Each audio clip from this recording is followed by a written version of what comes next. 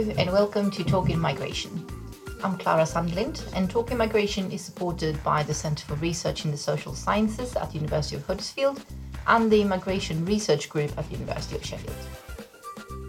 Should progressive parties adopt nationalism in order to overcome the difficulty of promoting an agenda that is both pro-redistribution and pro-immigration?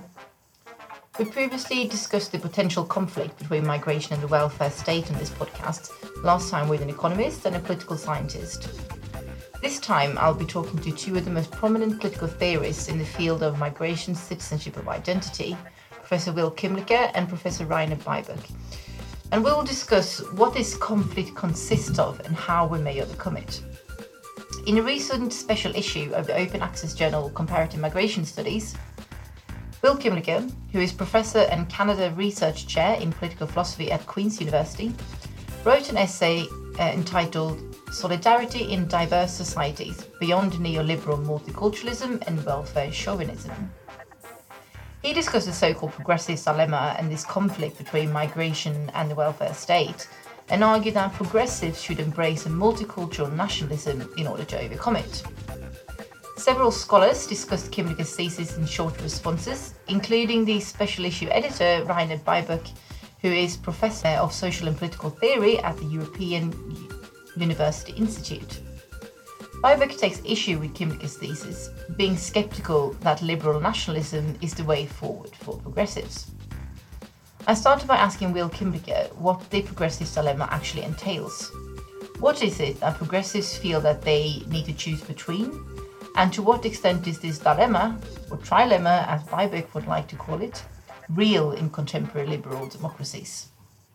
Well, I think in the first instance, the progressives' dilemma is it's an electoral problem, which is that when the social democratic parties come out strongly and vocally in favor of immigration and multiculturalism, they tend to lose votes to other political parties, and in the worst case to far-right populist parties.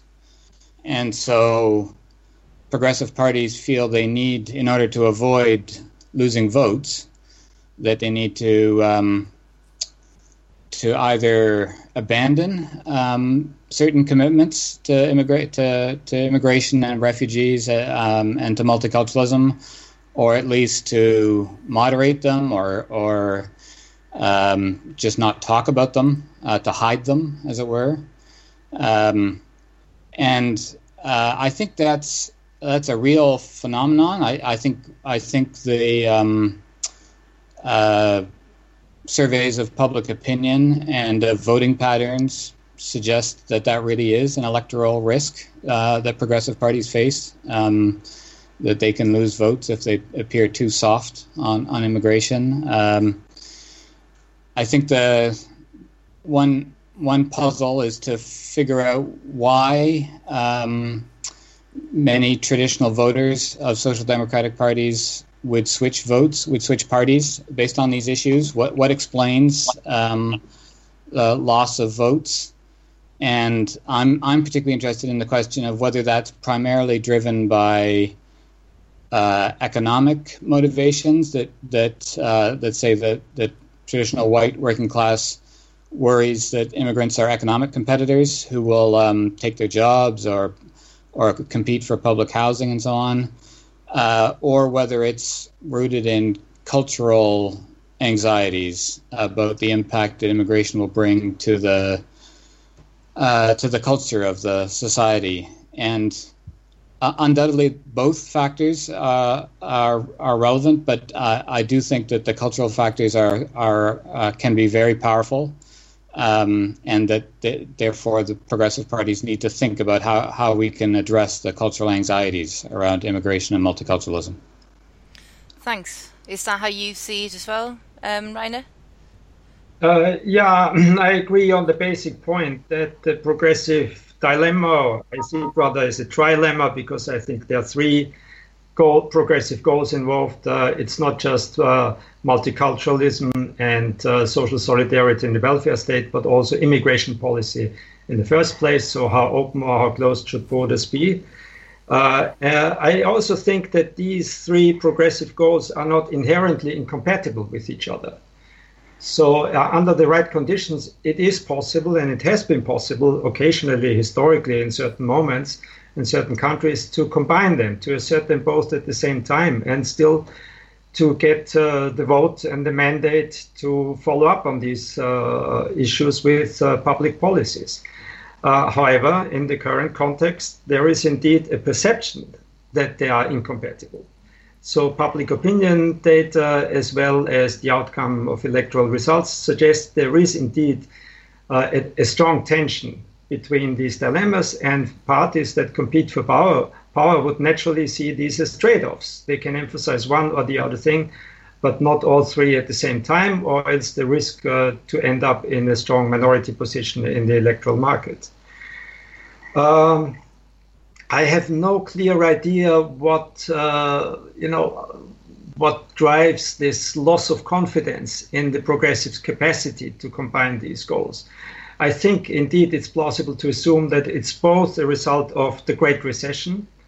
So the perception basically among the working class that the old pact that says, well, you accept progressive and liberal policies and you get continuous rise of your wages and a containment of unemployment, and that buys the support for the progressive policy. That is no longer working because on the economic side, neoliberal and capitalist policies have shown to be incapable of preventing these kinds of crises from happening. So that, I think, helps to articulate what is probably a more steady and underlying cause of the problem, which are the cultural anxieties, which is basically the message, if you want to be pessimistic, that the working class has never been won over to the progressive cause of multiculturalism and relatively open borders for immigration.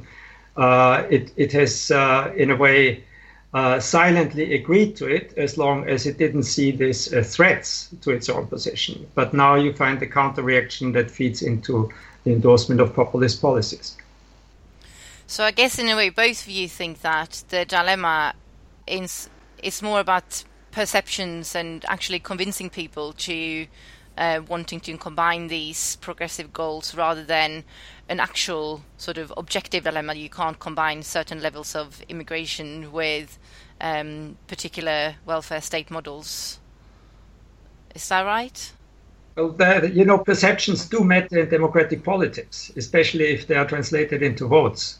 So it's a little bit too easy to say this is just perceptions. As Will and I are both more political theorists than empirical scholars of democracy, but I think it would be a little bit too easy for us to say, in theory, these goals can be combined. I think they are normatively attractive, all three of them, and they're compatible as normative goals. However, they need to find the support of citizens in democracies in order to be put into practice.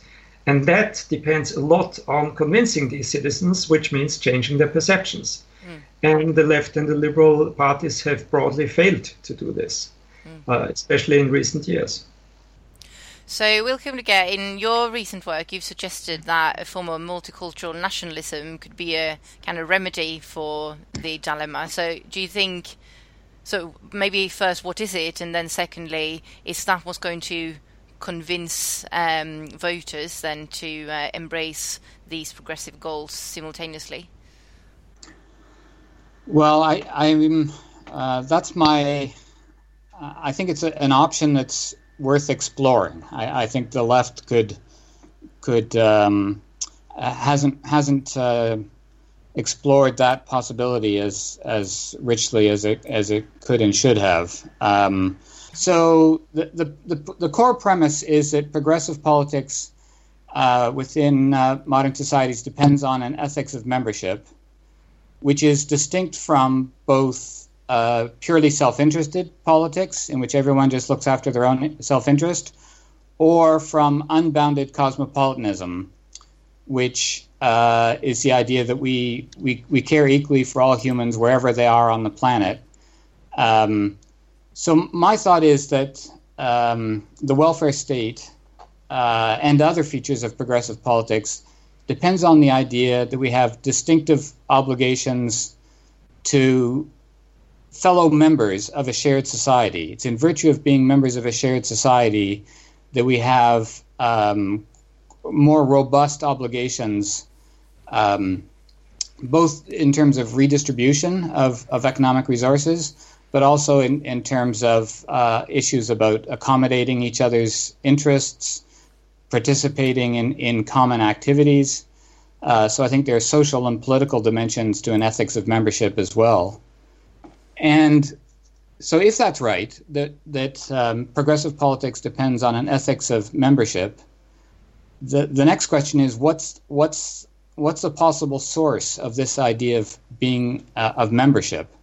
And I just think historically, for the past 200 years, it's overwhelmingly been the nation. So we have this incredible resource in our societies that provides the obvious starting point for an ethics of membership, namely the fact that we're co-nationals, that we share a sense of nationhood, share a sense of belonging together on a national territory, have aspirations as a nation to govern itself. So I just think that nationhood is the most obvious, most readily available source for an ethics of membership. But if it's to serve a progressive function, nationhood needs to be reconfigured in a multicultural direction, because there are obviously many conceptions of nationhood that are racist, that are xenophobic, and so we need to supplement nationalism with multiculturalism if we're to get a form of nationalism that is genuinely progressive. So that's basically the logic. The core premise is we need an ethics of membership. The second premise is that nationhood provides the obvious starting point for an ethics of membership. And the third premise is that nationhood needs to be modified, supplemented by multiculturalism if it's to do the work we want it to do. Okay, thank you. And Rainer Beiweg, you've argued sort of or taken some issue with this position and the hope that a national identity could be the answer to the progressive dilemma. So what's your take on this?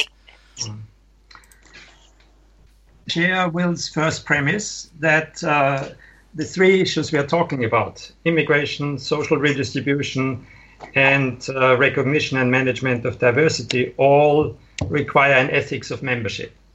That comes with some qualifications. For example, I think that refugee admission is a matter of universal and global justice more than about an ethics of membership. But by and large, the admission of other immigrants is a matter of membership because they need to be seen to be future members of the society that admits them. Where I'm deeply skeptical about Will's response is that nationhood that has occasionally, not consistently, only occasionally in the past, indeed provided for the idea that this is what we all share, and the nation state can meet these three goals.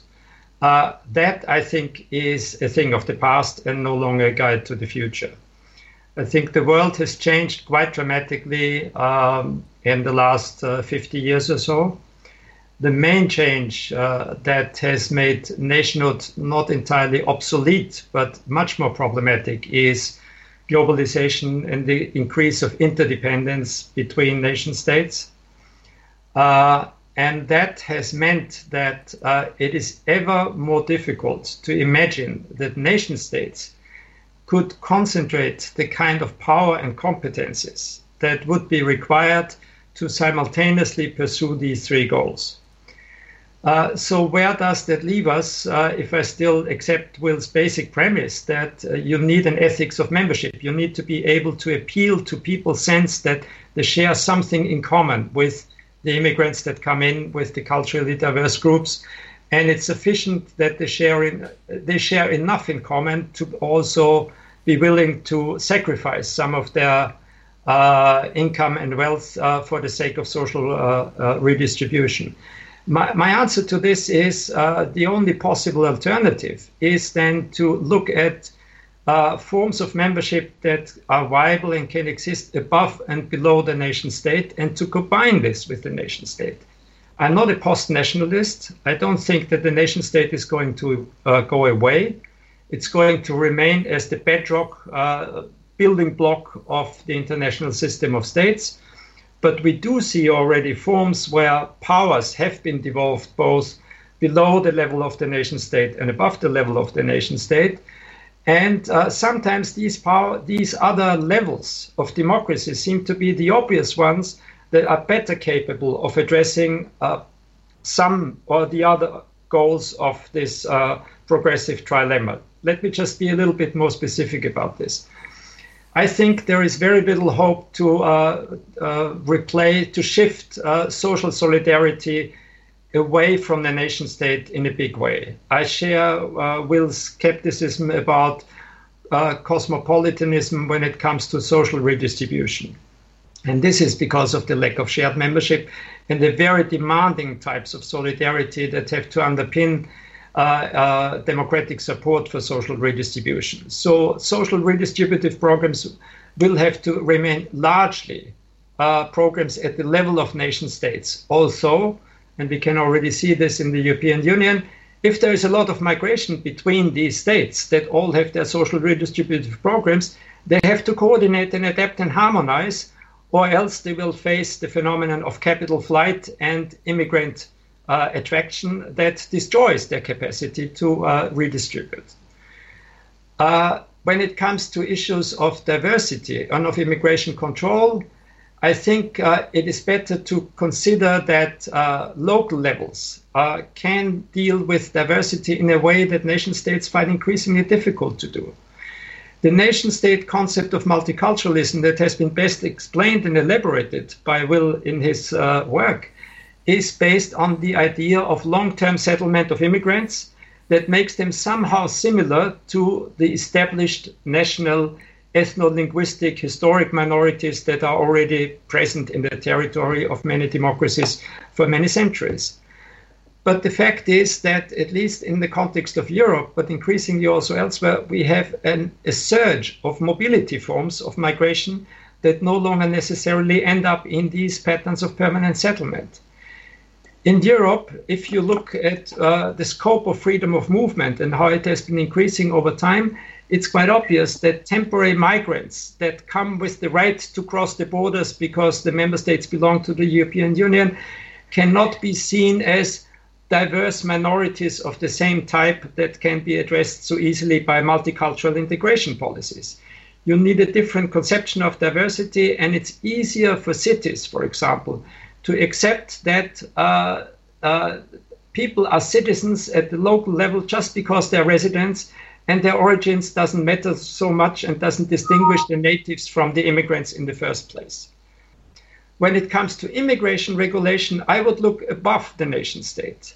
And again, this is mostly thinking about Europe, where you do have open borders within the Schengen area and a common control of external borders. And in the refugee crisis of last year, Europe was faced with the need to come up with a harmonious solution that, in fact, builds on solidarity between the member states. It's true that the EU has by and large failed to do so.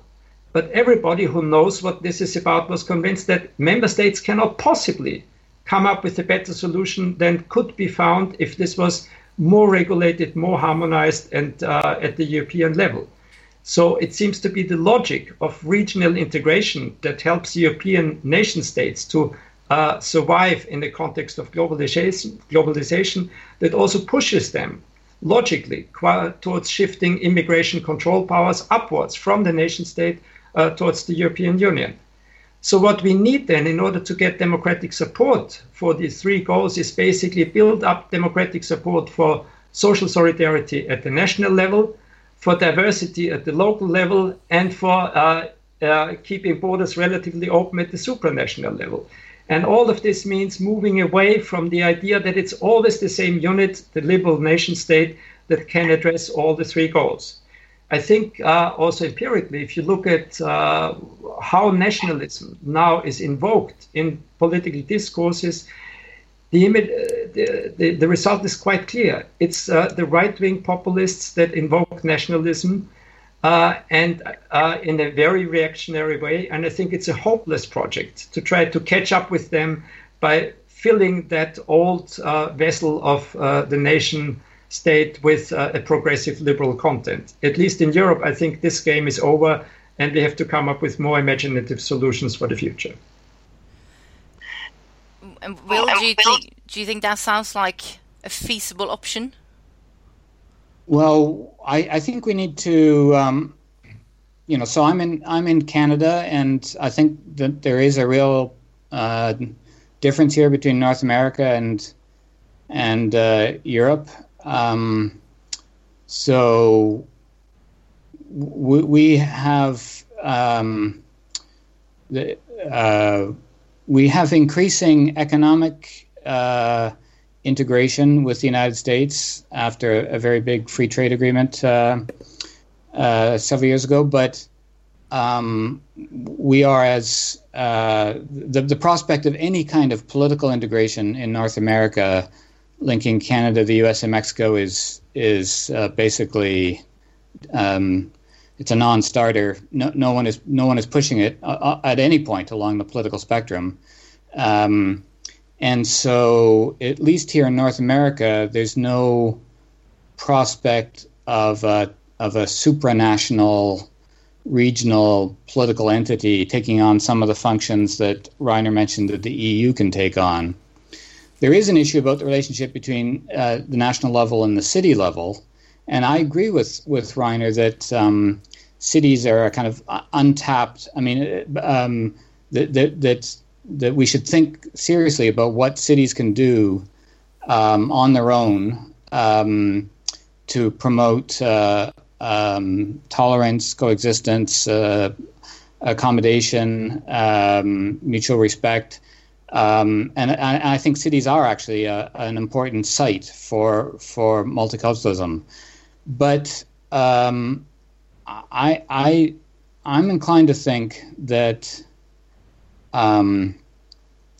at the end of the day, these the cultural anxieties that we talked about right from the beginning are. They're a mix of. I think they have an inextricably national dimension to them. That's to say that when people feel anxiety around issues of immigration and multiculturalism, it's not necessarily a response to something that's happening in their neighborhood that could be solved by neighborhood level policies. It's actually, I think it is tied up with the anxieties about the society more generally, which people in their minds conceptualize precisely as the nation, the future of the nation. That's the register within which they think about these issues. They worry about the future of their nation, and so I think that it's important for successful integration policies and multiculturalism policies that people not view those as a threat to the nation. I just think that and I don't think city level policies can do that. I think we need to be able to tell a story about how multiculturalism can be a way actually of enriching the nation and building. So in Canada, we this again, it's another difference with Europe. But people without paradox talk about multiculturalism as a nation building policy. People actually believe that the successful modes of immigrant integration that include recognition of diversity helps to build the nation. And not all of that is going to be easily transferable to other contexts, but so long as people enter into the political arena with the thought that there's some inherent competition between support for multiculturalism and support for nationhood, I think we're in a terrible bind no matter how much power we give to cities or to supranational levels. So at the end of the day, I still think there's some need for this project of developing a multicultural nationhood. So I suppose one worry that people have is that when you... So Rainer, you mentioned, for example, that the parties that talk about nationalism the most is the populist right-wing parties. And I suppose there's a worry that some people have that if you start talking about nationalism more, any kind of nationalism, you're just sort of going to make the dilemma more apparent. So the more you sort of emphasize this kind of national belonging, the more perhaps people will feel like it's threatened by immigration. Is that a worry at all that we sort of progressives should care about? What do you think, Will? Well, I think this is a real dilemma. I actually think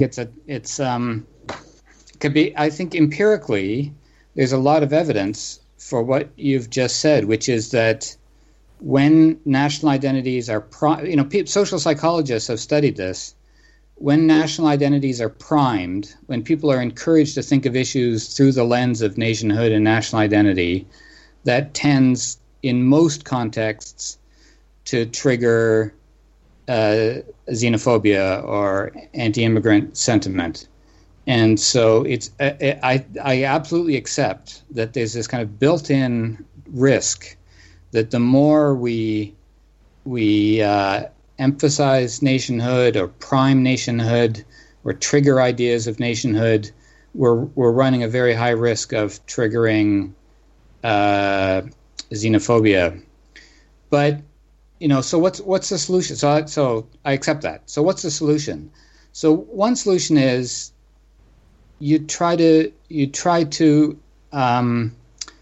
remove nationhood from people's from the way they talk about politics, from the lexicon of political discourse, and try to get people to think in either transnational or a-national ways.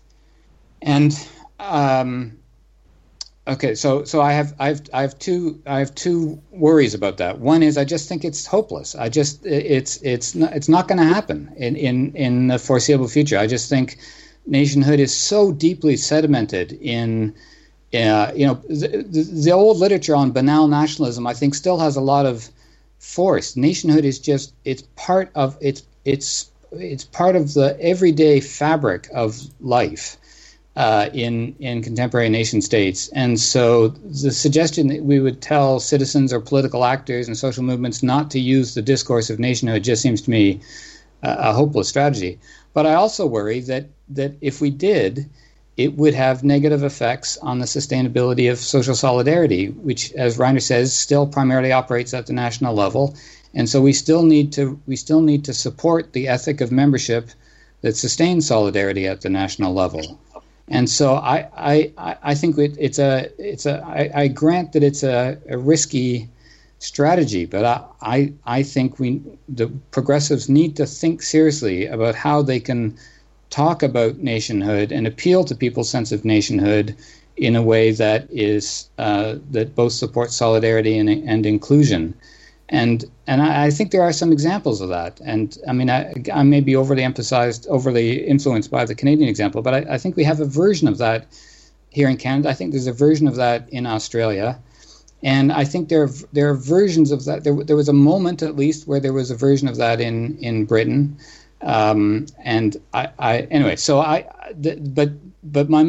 I'm cautiously optimistic that there is a viable way of talking about nationhood that's progressive and solidaristic, but in any event, I just think the idea of telling people to give up on it is a non-starter. So maybe to finish the discussion then, Rainer, are you more optimistic about the sort of progressives promoting the more transnational identities and solidarities, or what's their sort of best strategy? Not necessarily. Maybe Will and I disagree mostly on what we are most pessimistic about. And I'm definitely very pessimistic about the capacity of the left and left liberals, broadly speaking, to recapture the terrain of nationalism in order to promote a progressive agenda. So let me start by saying most political scientists now think that we are no longer in a world where democratic politics is structured by a single cleavage, which is left versus right. They think there is another cleavage that runs vertical to this one, which is between openness and closure. That has a lot to do with European integration, how your attitudes towards globalization and your own personal capacity to think of yourself as a mobile person rather than a settled and sedentary one. The nationalism that we see currently in Europe is very clearly in one of the four corners produced by these cleavages. And that means on the right hand side with regard to most issues, and on the closure side at the same time. And if the liberal progressive project is to combine openness with a left-wing agenda of redistribution, it's the extreme contrast that you can have to the way how nationalism is currently articulated. And that is mainly a European story, but not just. You know, if you look at what's happening in the US today, I think the terrain of populist, protectionist, closed nationalism has been captured by Trump and his movement to a surprising degree in the nation of immigrants, the classical nation of immigrants. So we have to really worry how we can re-articulate this old idea of liberal nationalism. Having said this, I agree with Will that it's hopeless to abandon nationalism and to say, let's talk about the city and the European Union and forget about how this affects the nationhood, because indeed cultural anxieties are largely associated with the idea of national identities and how they are challenged and transformed. But that means basically that you have to embrace, as a liberal progressive, you have to embrace the idea of a radical transformation of nationhood, which is no longer just about diversity, but also about openness towards other countries and towards immigration more broadly. That can sometimes be done successfully. You know, if I take a positive example, look at the evolution of German nationhood and national identity after World War II. For all sorts of historical reasons, the German political elite has come to embrace the idea that Germany can exist as a nation only within Europe. And it is an essentially European nation. And that is what forms the core of its current identity. That was a progressive project that allowed it to pursue, to a certain extent, also the other progressive goals we have talked about.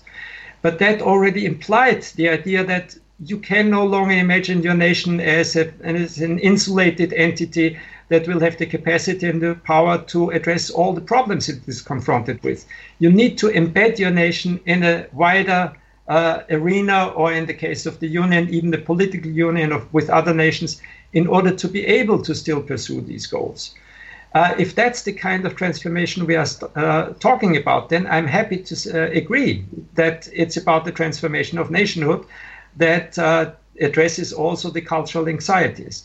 But the cultural anxieties need to be addressed by saying, listen, there is no possible way you can retrieve the space, the old space of the nation, in which all the things came together at the same level and in a single national identity. These are days of the past, and if we try to go back there, it's not impossible to go back. But the way back there leads through isolationism, protectionism, and increasing conflict between nation states. And I think in Europe, probably more than in any other part of the world, the historic lesson is still this is a way towards disaster that we need to avoid at nearly all costs. And therefore, I think progressives ought to emphasize the idea that nations need to be transformed by shifting some of their power upwards and downwards and making them change also in terms of their identity in these ways. To find out more about Will Kimberger and Rainer Beibuck, and to find links to the articles referred to in this podcast, please visit our website, talkinmigration.com, where you can also listen to previous episodes. That was all for this time. Thank you very much for listening.